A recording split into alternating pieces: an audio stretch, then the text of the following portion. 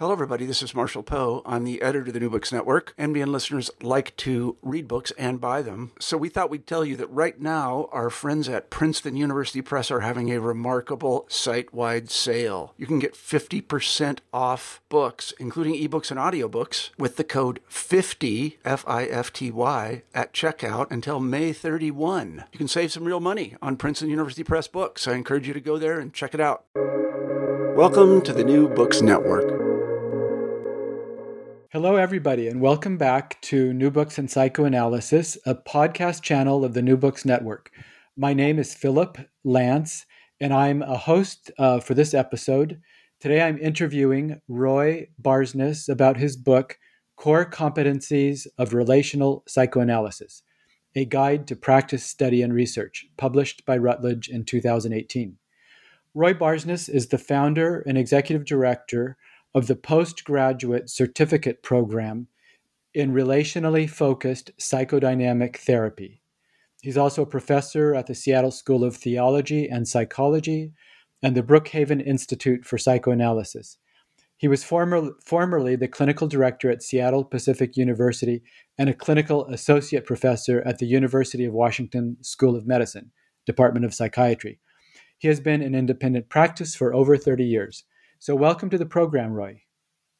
Thank you, Philip, and thank you for being interested in this book and for the New Books Network to be willing to host me. I'm very pleased to be here. Well, thank you for writing this book, because I think a lot of our listeners are going to be interested in this book. So let's tell them sort of what it's about. And why don't we start with, just tell me, why did you write this book? Well, I'm a professor and have taught clinical courses forever.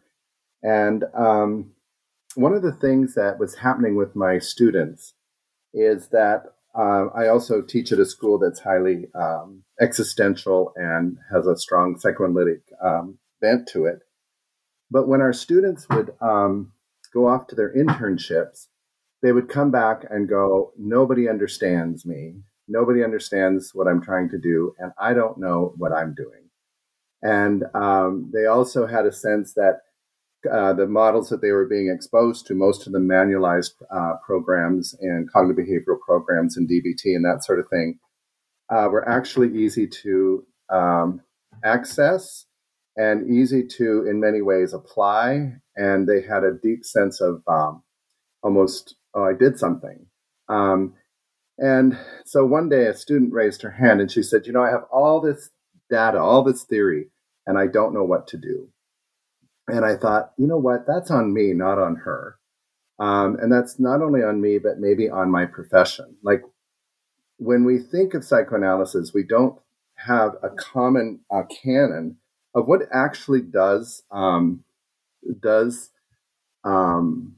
is there any universal kind of practices that we practice in such a way that we could actually teach them? If you do this, this is what we all do. And so I decided I had to answer her question. So that was what was the impetus of the book. And so perhaps we'll talk about it a bit later down in our interview, but I chose then to do a long-term qualitative study to try and determine if there were, in fact, universal practices that relational psychoanalysts do that could be taught and practiced.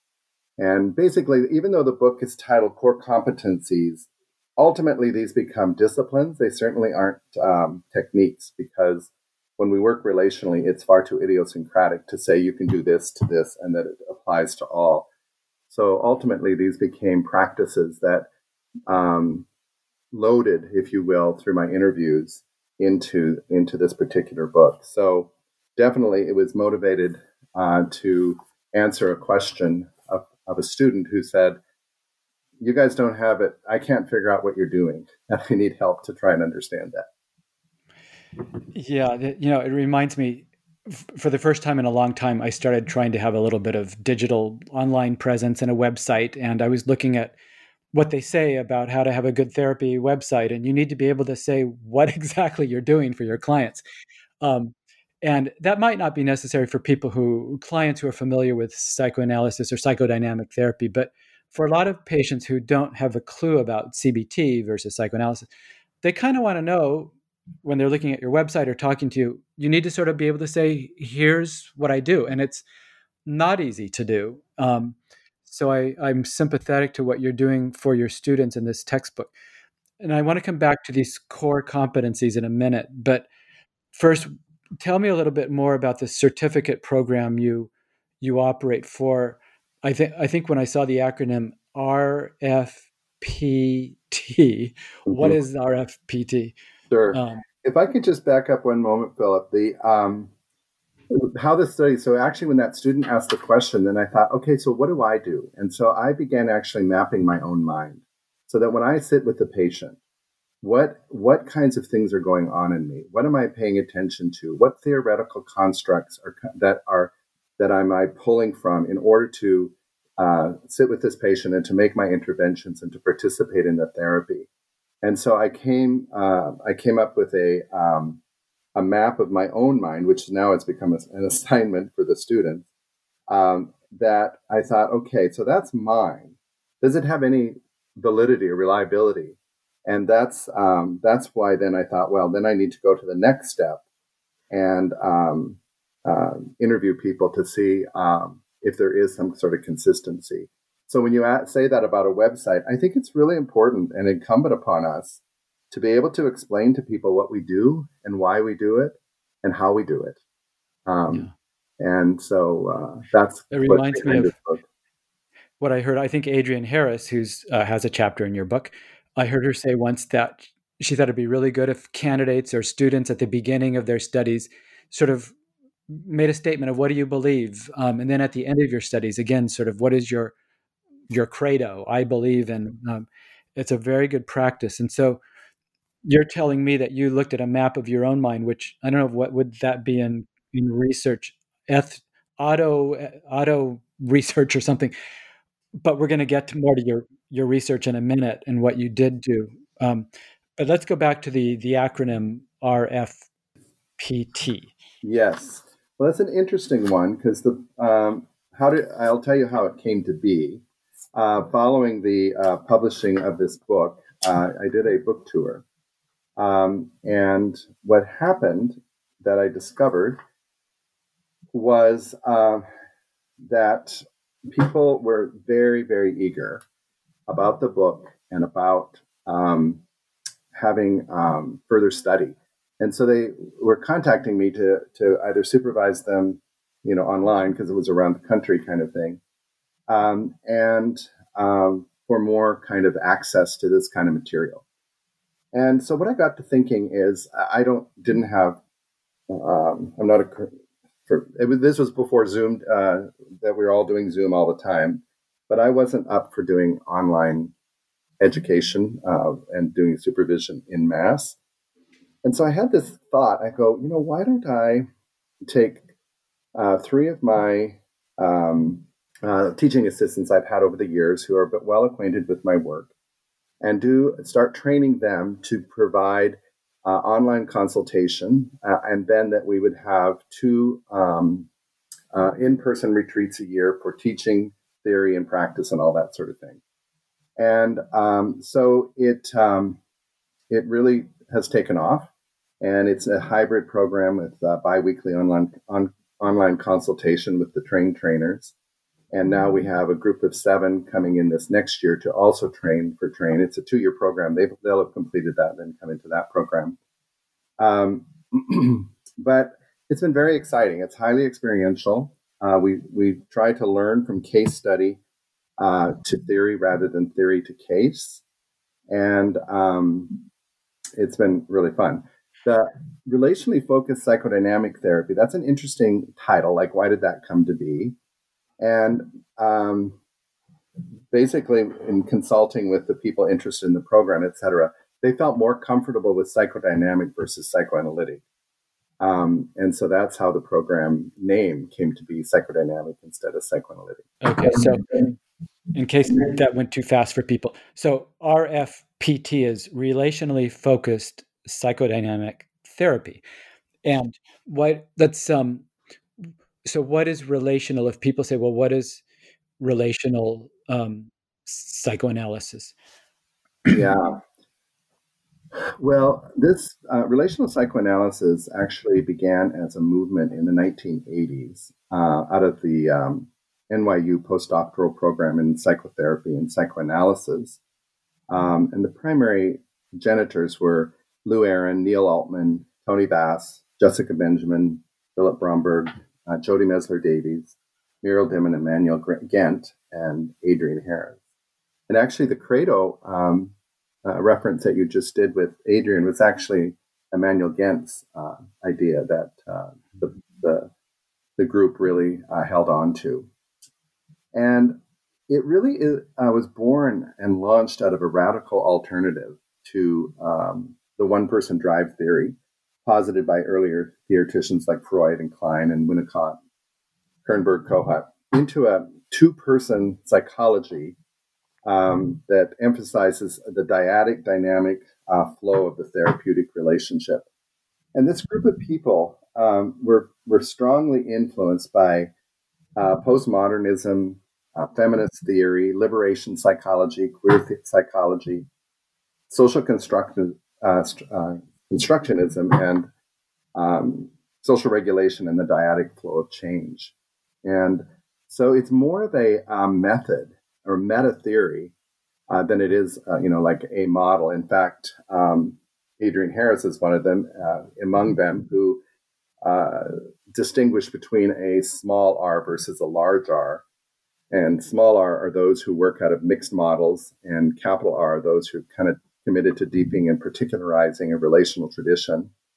There's not a divide in all of this, just a healthy dialogue. Is it a thing, or is it a process kind of idea? Yeah, so I like the idea of the small r versus the capital R in relational.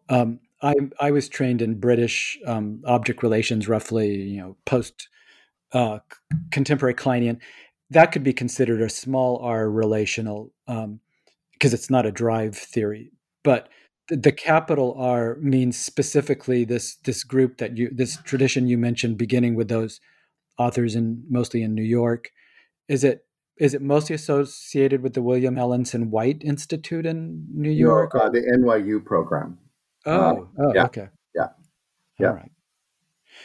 And I think the person that certainly was definitely the grandfather of it all was Stephen Mitchell, who unfortunately died very young. But part of his, and this is again where it was quite electric, I think, because in the late 70s, he criticized psychoanalytic theory on homosexuality, charging that it was insufficiently psychoanalytic and overly moralistic. And this began to introduce the idea of intersubjectivity, and that there was two minds going on, and one mind wasn't preferential over the other. Both had to be considered in the formation of the self and of the person. And this holds to the understanding that they were working on, that acknowledged moments of failed witness within the therapeutic relationship that ultimately leads to change. So, okay, all right. And then I'm thinking, when I mentioned William Ellenson White, I guess that would be more, originally it was an interpersonal, which is, there's a lot of crossover between interpersonal and relational, but yeah, they are different. Well, I want to go to these these. I don't think in the title it says 7 core competencies, but I think you've boiled it down to 7. What are these 7 core competencies, and how did you? Who's the who decided about that there's 7? Was that your idea, or is it kind of out there in the literature? Well, I don't know if you've ever done a qualitative research study, but it's actually, I think it's a wonderful way to study existential thought and theory. But you have to, so when you come up with titles, the titles have to be somewhere in the data that you have been gathering. And so ultimately the researcher, in this case me, chose these titles, but they were not, they were grounded, if you will, in what had emerged through the process. So Do you want me to tell you a bit about the study? Yeah, because I love grounded theory, and I think we should be using it more in psychoanalysis. And let me tell you my brief understanding. You interviewed a lot of analysts and began to sort of code what you were hearing and what they were telling you. And through this disciplined process that aligns with grounded theory research, you discovered, in a sense, from your research, roughly these 7 competencies that a relational analyst might have. Is Yes. that right? Yep. Yes. Very nice. Yes. Um, so in this case, and grounded theory analysis works so nicely, or grounded theory analysis works so nicely with psychoanalytic work because it is you're gathering things simultaneously and constructing as you go. It's kind of a co-created event in the interviewing process and those kinds of things.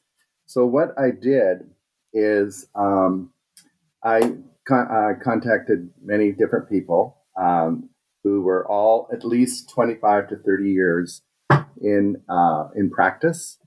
Some of them were original people within the founding of the relational movement that I just referred to.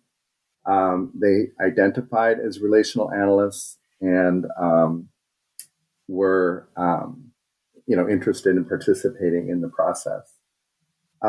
So we would interview and we'd work through that interview. I would tally it or write it up. They would review it. We would clean it up to make sure that it clearly represented their ideas and that sort of thing. Then what you do is, even as you're interviewing, but as you begin to analyze the data, you continue to look for what are the common things that keep coming up. And with this, I used research assistants so that it wasn't just me, but the three of us would read through all of the data, write down all that we thought were pertinent points. We'd then compare and contrast our differences. And we ended up with 1,000 different data points, to which we then kept folding down and down and down and down and down, because several of them, of course, would be overlap, et cetera. And each code can originally, resulting in the 1,000 codes, each code contained one complete idea from each interviewee. And then through the constant comparison method, these 7 disciplines emerged. So that's how that happened. What I did do, because I wanted to really, I'm sure it had to do with my insecurity of qualitative research and wanting to make sure that I had covered all my bases. I did 2 other things. I then, to try and enhance confidence in the results of the GTA, I compared it to the landmark meta-analysis. I don't know if you know of that, conducted by Blage and Hilsenroth in 2000. And it was reported by Shedler in I'm not sure what year, in the American Psychologist, where they had 6 sort of foundational practices of psychoanalysis. And Lou Aaron also used this in his book, I believe, Meeting of the Minds. So I wanted to compare my study to that study. And there was a very high correlation. And then there was a 2008 symposium on relational psychoanalytic technique that I went through all of those transcripts. Also did sort of a smaller grounded theory analysis, and then compared the study to that. And so the results of the study then came out of all of that interview and data, and then the naming of them came through sort of common kind of words that showed up in the study. Okay, and so these 7 competencies, which form a sort of a bulk of the book, and I'll ask you in a minute sort of what else is in the book, but a good part of it is these, and you invited, I think, 7 different writers, authors, each one to write an essay about these 7 core competencies, and you really assembled a really stellar cast. And I'd like to know about how you found those people, and did they easily agree to write? Have these essays been published before, or were they original for this book? Yeah. Well, and sometimes edited text can feel more like a compilation and can Yeah. have a little bit of a herky-jerky kind of thing to it. And of course, this one is going to have some of that as well. But why it differs is that there is these 7 competencies. And so I wanted to have authors that I either knew or had read who were able to take these competencies and make them sing, if you will. And so there is a flow of the writing consistent with the findings of the competencies. And so I think it reads, differently than other edited texts. How did they? I tell you, they were absolutely wonderful. It was an absolutely wonderful experience for me because each of the contributors were very eager to participate and were very generous with their time and their words and their efforts and excited about the project. I do give Lou Aaron a lot of credit for that, perhaps because Lou is a very important figure, or was a very important figure in relational psychoanalysis. And so being able to, he was really behind this project. And so I didn't have to work too hard to say, Lou's behind this project, can you help me out, kind of thing. And so I knew several of the people. I had them participate with me in a lecture series that I do here in Seattle, and had worked with them in that way, or had read their work and asked them if they would be willing to participate. And I bet it was in some ways maybe a little easier or a pleasure for some of them because they weren't having to write an original article for a peer-reviewed journal. They could write about what they know really well. And I think some of them, I recognize material that maybe I'd read in some of their previous writings. So they kind of were able to bring together things they'd written in the past and really zero in on these 7 core competencies. Why don't you tell us who were some of these? And I would say with that several of them had been probably 2/3 had been pre-published. And so, a writer, we're all very, when we write something, we want it to be left alone. But I was so grateful because I then edited all of these papers to line up with the research that had been shown and all that. And many of them had to be cut and reshaped and reformed. And they were very, very gracious about that. And, I also had done a ton of research to locate these chosen ones, if you will, for this piece. So, but you wanted to know who. Yeah, okay. List some of them. Yeah, well, the 7 competencies that emerged were, the first one is core competency, therapeutic intent. And this actually became a new contribution to the field. No one had talked about this before, and the Blage and Hilsenroth didn't cover this either. But Steve Tublin had written an article quite some time ago on if, in fact, relational psychoanalysis is in somewhat of free-for-all, and there's a lot left to the discretion of the therapist, then we better know why we're doing what we're doing. And that, and in the Credo, that Adrian Harrison, you heard report from Emmanuel Gent's idea, is that same idea. And this is true for all therapists, that if you don't know what you're doing, then if you don't know your why, you won't know what to do. And so this is a very important chapter of establishing the why, or the what of your why in psychotherapy. This is actually an assignment now that I have my students do, is that they have to create what is the therapeutic outcome of a good psychotherapy, and that holds as sort of an anchor point for all the choices that we might make. So when we get lost, we would go, now, why did I do that? And what does this have to do with anything anyway? And did it advance the treatment? Core competency 2 is therapeutic stance attitude. And Nancy McWilliams has written a lot for our field and has did a wonderful job on this therapeutic stance attitude.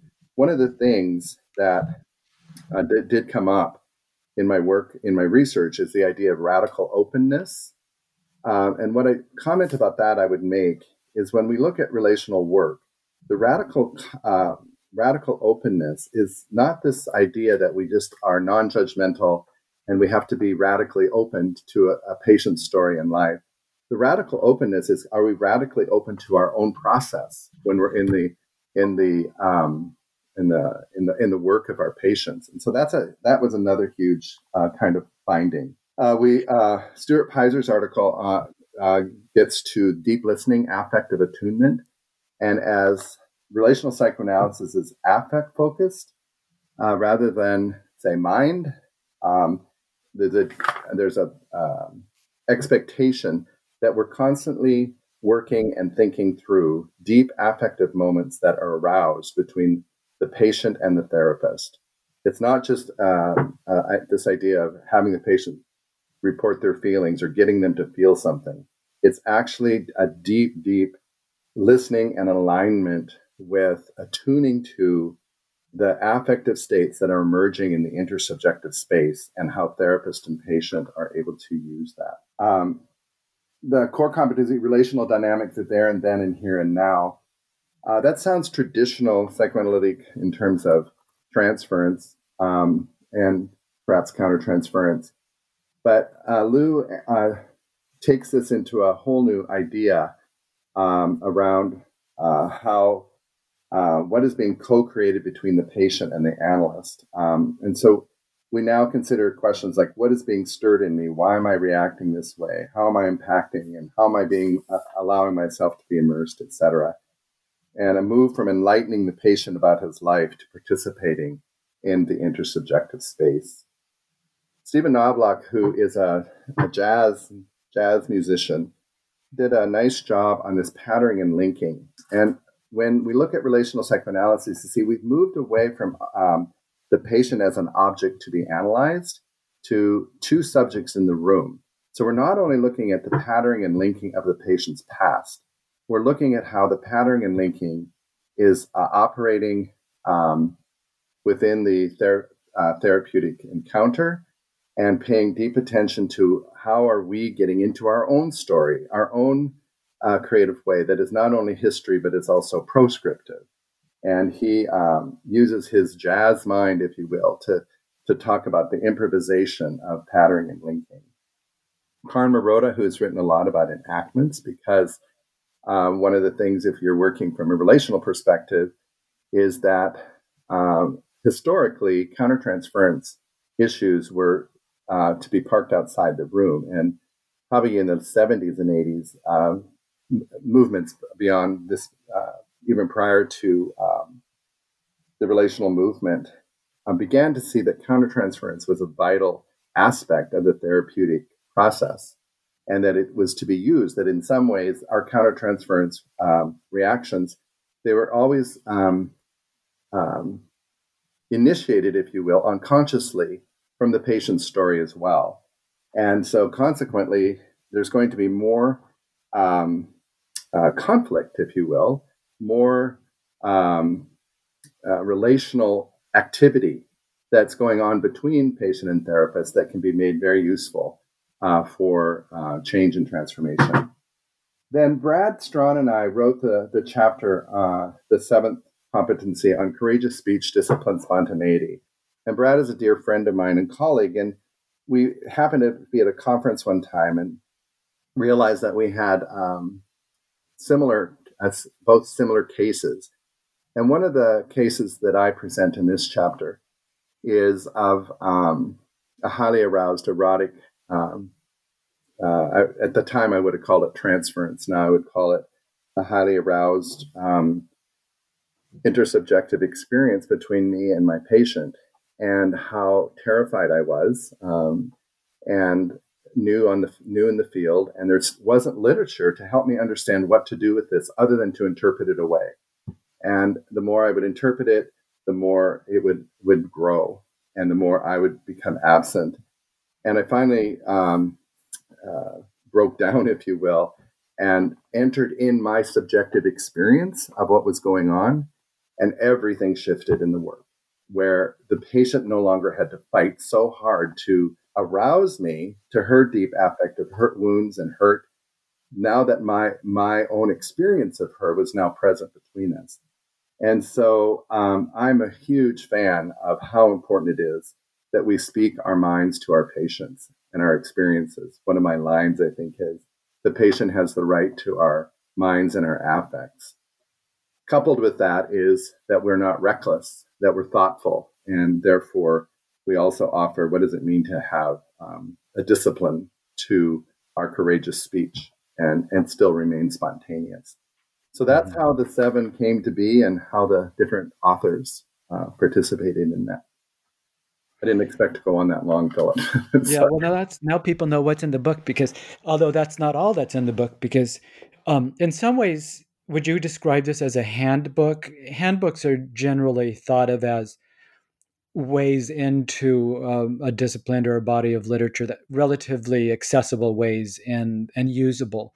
And I think this is that kind of a book for people who want to really know and learn relational psychoanalysis. If I was going to teach a course on relational psychoanalysis, I think this would be my textbook for doing a 12 or 16 week series. But besides these 7 essays on the core competencies, what are the other parts of the book? Yeah, there's 3 units. The first unit is my writing of the research. That actually, I would say a better one is coming out in Psychoanalytic Psychology Journal in the spring. Although that particular article is, even though it might be more precise, it does not include my comparative analysis with the other, with the Blage and Hilsenroth and the symposium. And then John Cornelius, who's a psychiatrist, has written a really lovely article defending, if you will, about the efficacy of psychoanalysis over cognitive behavioral work and medications. And as an MD, he's very competent in talking about those two and the power, if you will, of the comparison of the 3 and the effectiveness of psychoanalysis. And then Adrienne Harris she wrote on the tradition and the founding of the movement. There's lots of stuff that's going on beyond that have continued to develop. One is how interpersonal neurobiology and the brain, Ellen Shore, Siegel, and those researchers find a lot of simpatico with relational psychoanalysis.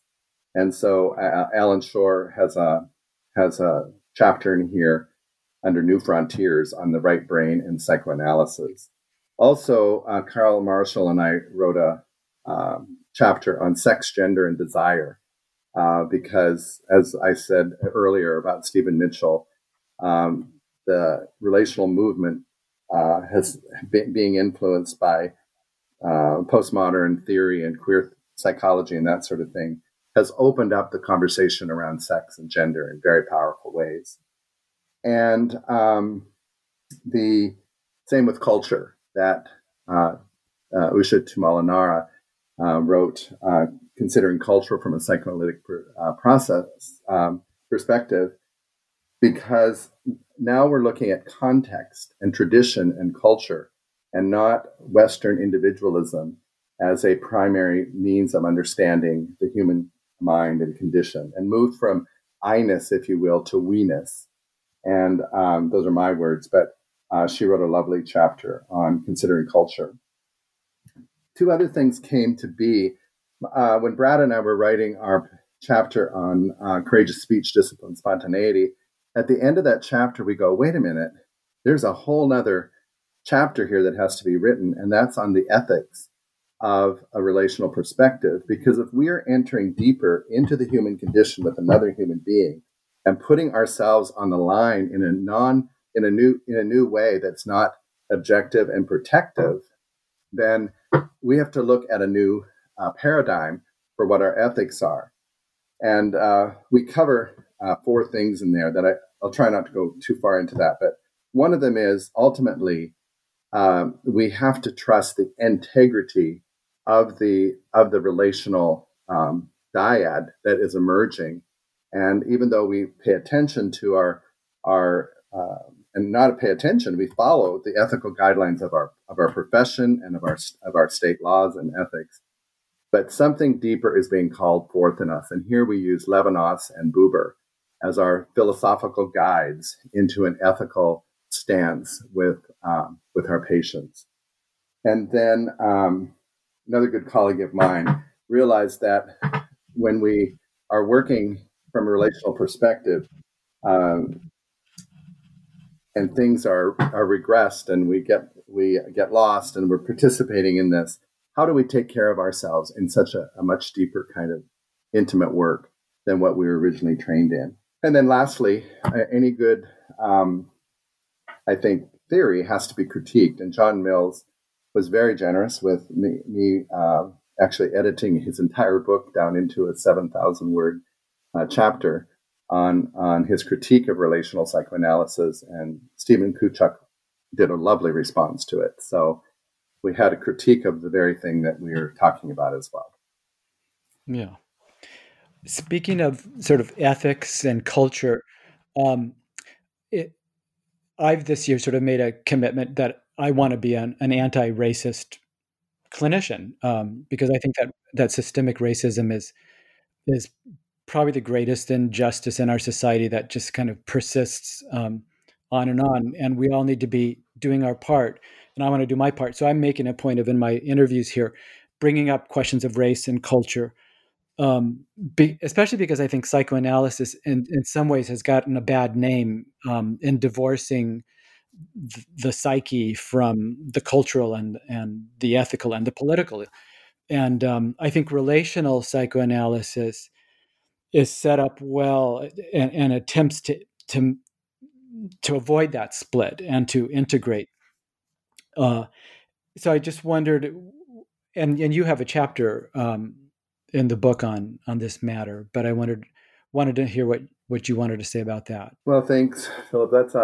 This is such a sobering topic, and I do think that our very Western individualistic, ego-focused, mind-focused therapies have not been very transportable into working with difference and contrast, and so we've stayed quiet in our clinics, and yet I think psychology has a huge potential to have impact on not only people in our practices, but in the world. In fact, several years ago, I was bothered by the privilege of being a private practitioner. I thought, does my work make any difference? I wrote something to the effect of Lessons from the Couch, Psychoanalysis and Social Advocacy, I think is what it was called. Because I was really wondering, does our work make a difference? And I do believe that it does. But we have to, and I think the relational psychoanalytic model is uniquely positioned to speak to cultural issues, given its feminist theory, liberation psychology, and the things I've been talking about, and its contrast to this idea of individualism and independence. Tamala Nara, who is the person we talked about in this chapter on culture, she says this in the book. She says that relational psychoanalytic scholars, influenced by hermeneutic and social constructive traditions, have begun to place social context at the center of intrapsychic and interpersonal experiences, and have called attention to the inherent dynamics of power and marginalization as they influence the practice of psychotherapy itself. And what I've learned, is that relational psychoanalysis, if we go back, is a multi-model kind of method, is that it builds upon early object relations theory, understanding that indeed parental figures are responsible for seriously distorting subsequent relatedness, but believes that this distortion is less related to arrested development than it is to setting in motion a complex process through which a child builds an interpersonal world. And here, then, we have to take into account so much. And one of the things that we have failed to do, I think we've lived so much of our work on cause and effect kind of models, like mom did this, so this is why you're this way. And good God, we know that we are very complex people who go through very many complex formations, and we are formed in so many different relational contexts. I was just thinking during this latest, our culture in the last 4 years, and I was also thinking about the last 10 months or whatever of the political stuff. And I got to thinking how this country is so politically energized all the time, and how that's impacting even and traumatizing or aligning, and how much it forms one person's identity. A person is this or that, and lives in these binaries. And so we take in a much more complex process through which we build our lives. And relational psychoanalysis, I think, is on the forefront of understanding difference and contrast and celebrating that. I'm a big Buber fan, and lots of times people understand the I, thou encounter as some sort of simpatico or sameness, and we met each other kind of thing. But actually what he's saying is that genuine meeting comes through contrast, through difference, and our capacity to engage the different other and to receive the other. And I think that that relational psychoanalysis, as I said, is on the forefront of that. And if we have a moment, I want to say there are 4 particular constructs that are fleshed out in the book that I do believe address issues of race and class and gender that have been very useful to me, not only in my clinical work, but in how I try to live my life within our complicated and this highly nuanced culture. Do we have a moment for that? Yeah. Uh-huh. Okay. Yep. Well, the theory of intersubjectivity that I've been sort of going off on in this is one primary theory of relational psychoanalysis. You know, Philip, the thing that I have noticed about myself and about everyone else around us is that we fear the stranger, the one who is not us. And when we fear, we isolate. And when we isolate, we project our negative assumed fears onto the other. And when we move into a not me stance towards a different one, they are the problem, not me. And then we objectify the other to remain safe. But whenever we turn towards the other as a person of interest with whom to engage, a switch goes on in us. And it's kind of terrifying, but it holds our attention in a different way. I had this wonderful experience on Friday doing a group supervision. And I'd asked one of the participants, the patient had been talked about. And so she said, yes, I do have all these thoughts. And so she had this very, very clear analysis and idea about this patient and all that was she would thought might have been influencing this case and how she might diagnose this case, et cetera, et cetera. And when she stopped, I said, so tell me, when you were listening to this story, what was going on inside of you? What did you feel? And her entire countenance changed. She said, oh my God, I feel all this and I feel all that and I feel this and I feel that. And all of a sudden, that patient was moved from being an object to be studied to a person that had actually hit something within this therapist. And in that hitting, there was a new sense of this patient's story and of this person's life. In fact, years ago, I changed my entire supervision model where we rarely talk about the patient per se and what I might do or whatever. I really do try to get into the deep affective unconscious states of the therapist and their response to the patient. And that's that idea of moving away from 2 objects in the room to the intersubjective space. Mm-hmm. And so validating process over content, affect over cognition, and surrender versus authoritarian. And if you listen to those words, it seems like they're translatable into our culture and society at large. Very quickly, you can imagine that when that happens, there's going to be misunderstandings, there's going to be misreads. In fact, if I if I were to write, I'm trying to figure out what a title of my book would be, but it might be The Flawed Therapist or The Imperfect Therapist or Therapy as a Misread. Because I believe that I can never read a person in any particular way, that I'm always giving an approximation. And it's when we work out that approximation that transformation and change becomes possible. And so consequently, I'm off a lot. And sometimes those offs we might get into entanglements and get whatever. And so if you work intersubjectively, it's no longer clean. It's really quite messy. And you'll hear a lot about that in my Brad and I's work in the book, as well as Karen Morota's and Aaron's chapter as well. Aaron and Jessica Benjamin, this is the third thing now, and there's only 4, so I'm almost there. Okay.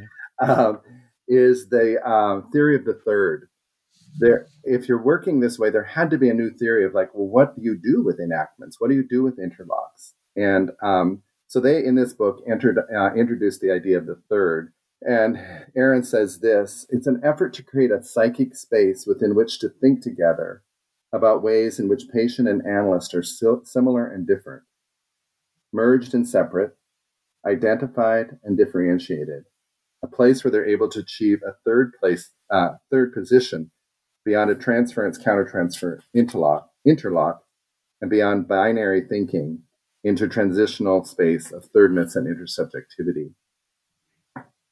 And what begins to happen is another theory idea is that when you work out of this kind of intensity, there's this theory of mutual recognition, which is an awareness of the other as a subject rather than an object. And it allows for the patient to also see you as opposed to only being seen. An example I have of that, I have a patient who has incredible intuition, but doesn't trust it at all. And that's been part of our work. And also a high demand to be seen. But I also know that she's seeing me all the time, but she won't trust what she sees. And when my mother was passing and I was flying back and forth, helping her die, I noticed that my mother had kept a Christmas cactus alive, and she had written a little side note that said, "See, I can grow things too," because she didn't really have a green thumb. When I returned, when I went to see this patient, she had a cactus for me in her hand. She knew nothing about what was going on except unconsciously, but she also intuited that. And she saw me, and I had to, I wished to validate that. And it became a very important transformational experience for her to see that she gets it and she has it. And mutual recognition refers to that idea of someone not only being seen, which psychotherapy is set up to do, but how do we acknowledge that our patients also see? And it's in that mutuality of togetherness and recognition that I think one is being made well. I would like to make, I know we're got a lot going on here, but Jessica Benjamin, her idea of the moral third is such a valuable contribution to this conversation, because she is talking about the moral third referring to the problem of failed witness within society. And it's a very powerful theory and stance that she takes on that. I love the Christmas cactus story, because I have Christmas cactuses and they're blooming. One's white and one's red. And several years ago, my brother said, I heard him say to my sister, my Christmas cactuses are blooming. So now whenever I see mine bloom, I think of my brother, my younger brother, and his Christmas cactuses are blooming. And they always bloom at Christmas. Well, in our last minute, what are you writing? What are you reading? Yeah. Well, I think I have to say that I feel like my mission, if you will, in contributing to the literature and to training and all that sort of thing, is to continue to make difficult, beautiful, theoretical stuff accessible to more. And that's why I started the certificate program and all those kinds of things and wrote this book. And so the one I'm working on right now that I think is closer than I think to being completed, is simply a reference book of all the significant terms of relational psychoanalysis.